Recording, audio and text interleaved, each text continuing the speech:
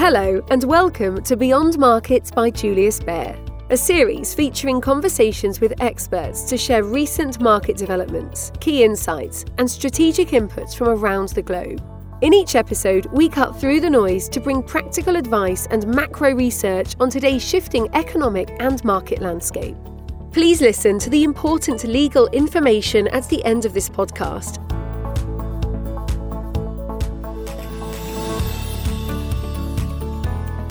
Hello, and welcome to another episode in our podcast series, Beyond Markets. My name is Perlin Wong, and I'm Head of Investment Promotion and Solutions Asia.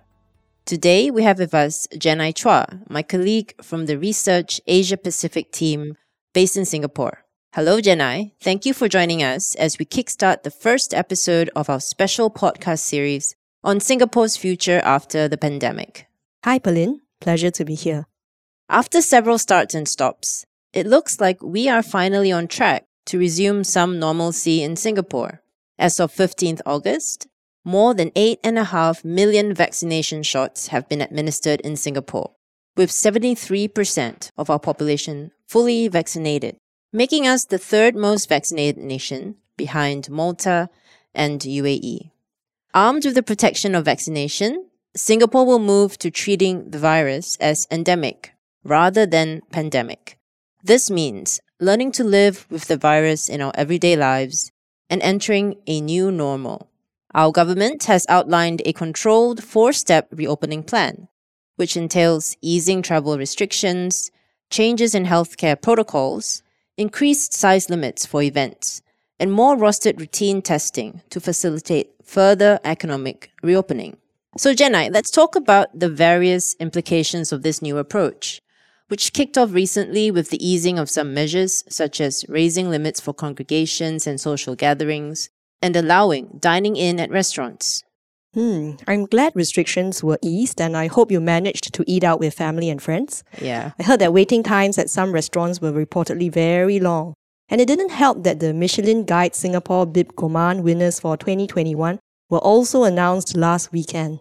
Yes, it seems like good news all around, with Singapore policymakers also upgrading their GDP growth projections for 2021 last week after a stronger than expected recovery in the first half.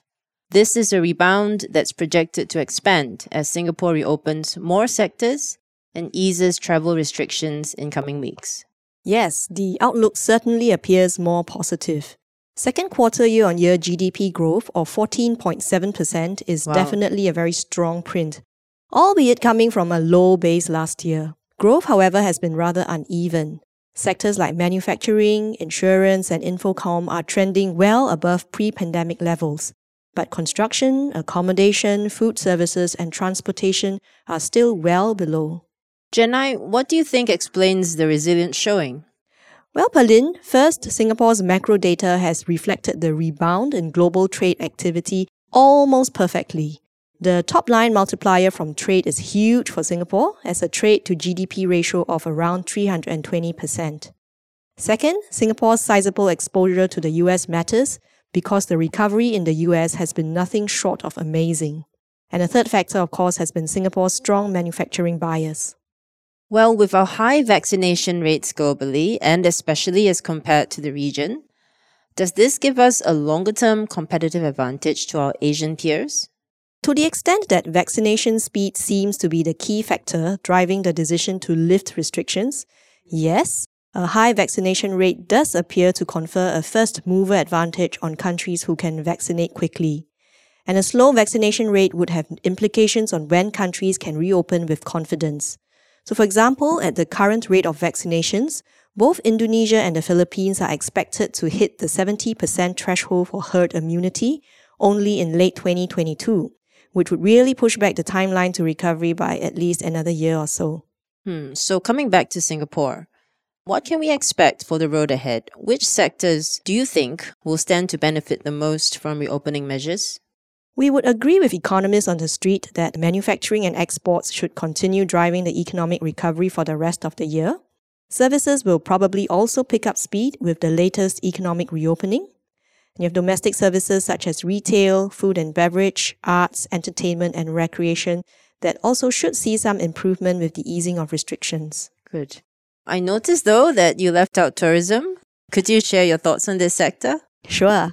We believe tourism and transport services are likely to be the last to normalize as border controls remain tight. Many countries still have restrictions on outbound travel, and in particular, China's zero-tolerance policy towards COVID, its desire to keep things under control ahead of the 2022 Beijing Winter Olympics, and tough curbs on outbound travel mean Chinese tourists are unlikely to return anytime soon. To give you an idea of what this means for Singapore, tourism accounted for 5.8% of Singapore's GDP pre-COVID, and Chinese tourists made up 18% of total tourist arrivals in 2019. Oh dear, that sounds rather pessimistic for travel-related businesses. Well, it will take time for the sector to recover, but it's not all bad news. The government is planning more border easing. Frequent testing may replace mandatory quarantine on arrival from selected countries such as the US and parts of the EU. I see. So there's some hope then for many amongst us who have been estranged from our loved ones overseas and who maybe just need to have a holiday. In terms of investments, Jenna, what is your view or our view on the Singapore market? We are incrementally more positive on Singapore. We believe Singapore, together with Korea and Australia, are second stage performers. So to explain, China, which recovered earliest and is past peak growth, would be a first stage performer. Okay. And Southeast Asia, which is likely to rebound most strongly only next year, would be a late stage performer. Stage 2 is an ideal phase to be in now because GDP and earnings are at their strongest normalization recoveries. The Straits Times Index is up 10% year to date and among the best performing bourses regionally. And this reflects the reality that Singapore is doing well economically. But besides the robust earnings outlook, we like the market for other reasons. As a market, Singapore offers one of the highest forward dividend yields of 3.9% in Asia and is reasonably valued on price to earnings and price to book. Okay, but are there any other potential pitfalls that investors should be aware of? Well, Pauline, to be frank, Singapore does not have a great long-term track record of returns. It's been one of the worst performing equity markets in the region, with negative returns of minus 1.8% over the past 10 years. And the reason for this is the lack of tech companies in the stock index. Now, this is changing with the inclusion of Southeast Asia's largest tech company in the MSCI Singapore Index. The proposal by the Singapore Stock Exchange to allow SPAC dual listings could also further change things.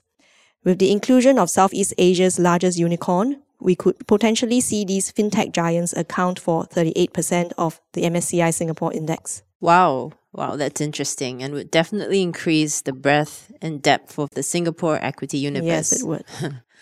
Okay, Jenai, so then how could investors or should investors position themselves for the next 6 to 12 months? Well, Pauline, we are favorably disposed towards the Singapore banks. They enjoy improving asset quality and they have the scope to pay out more dividends post the lifting of dividend caps by the central bank.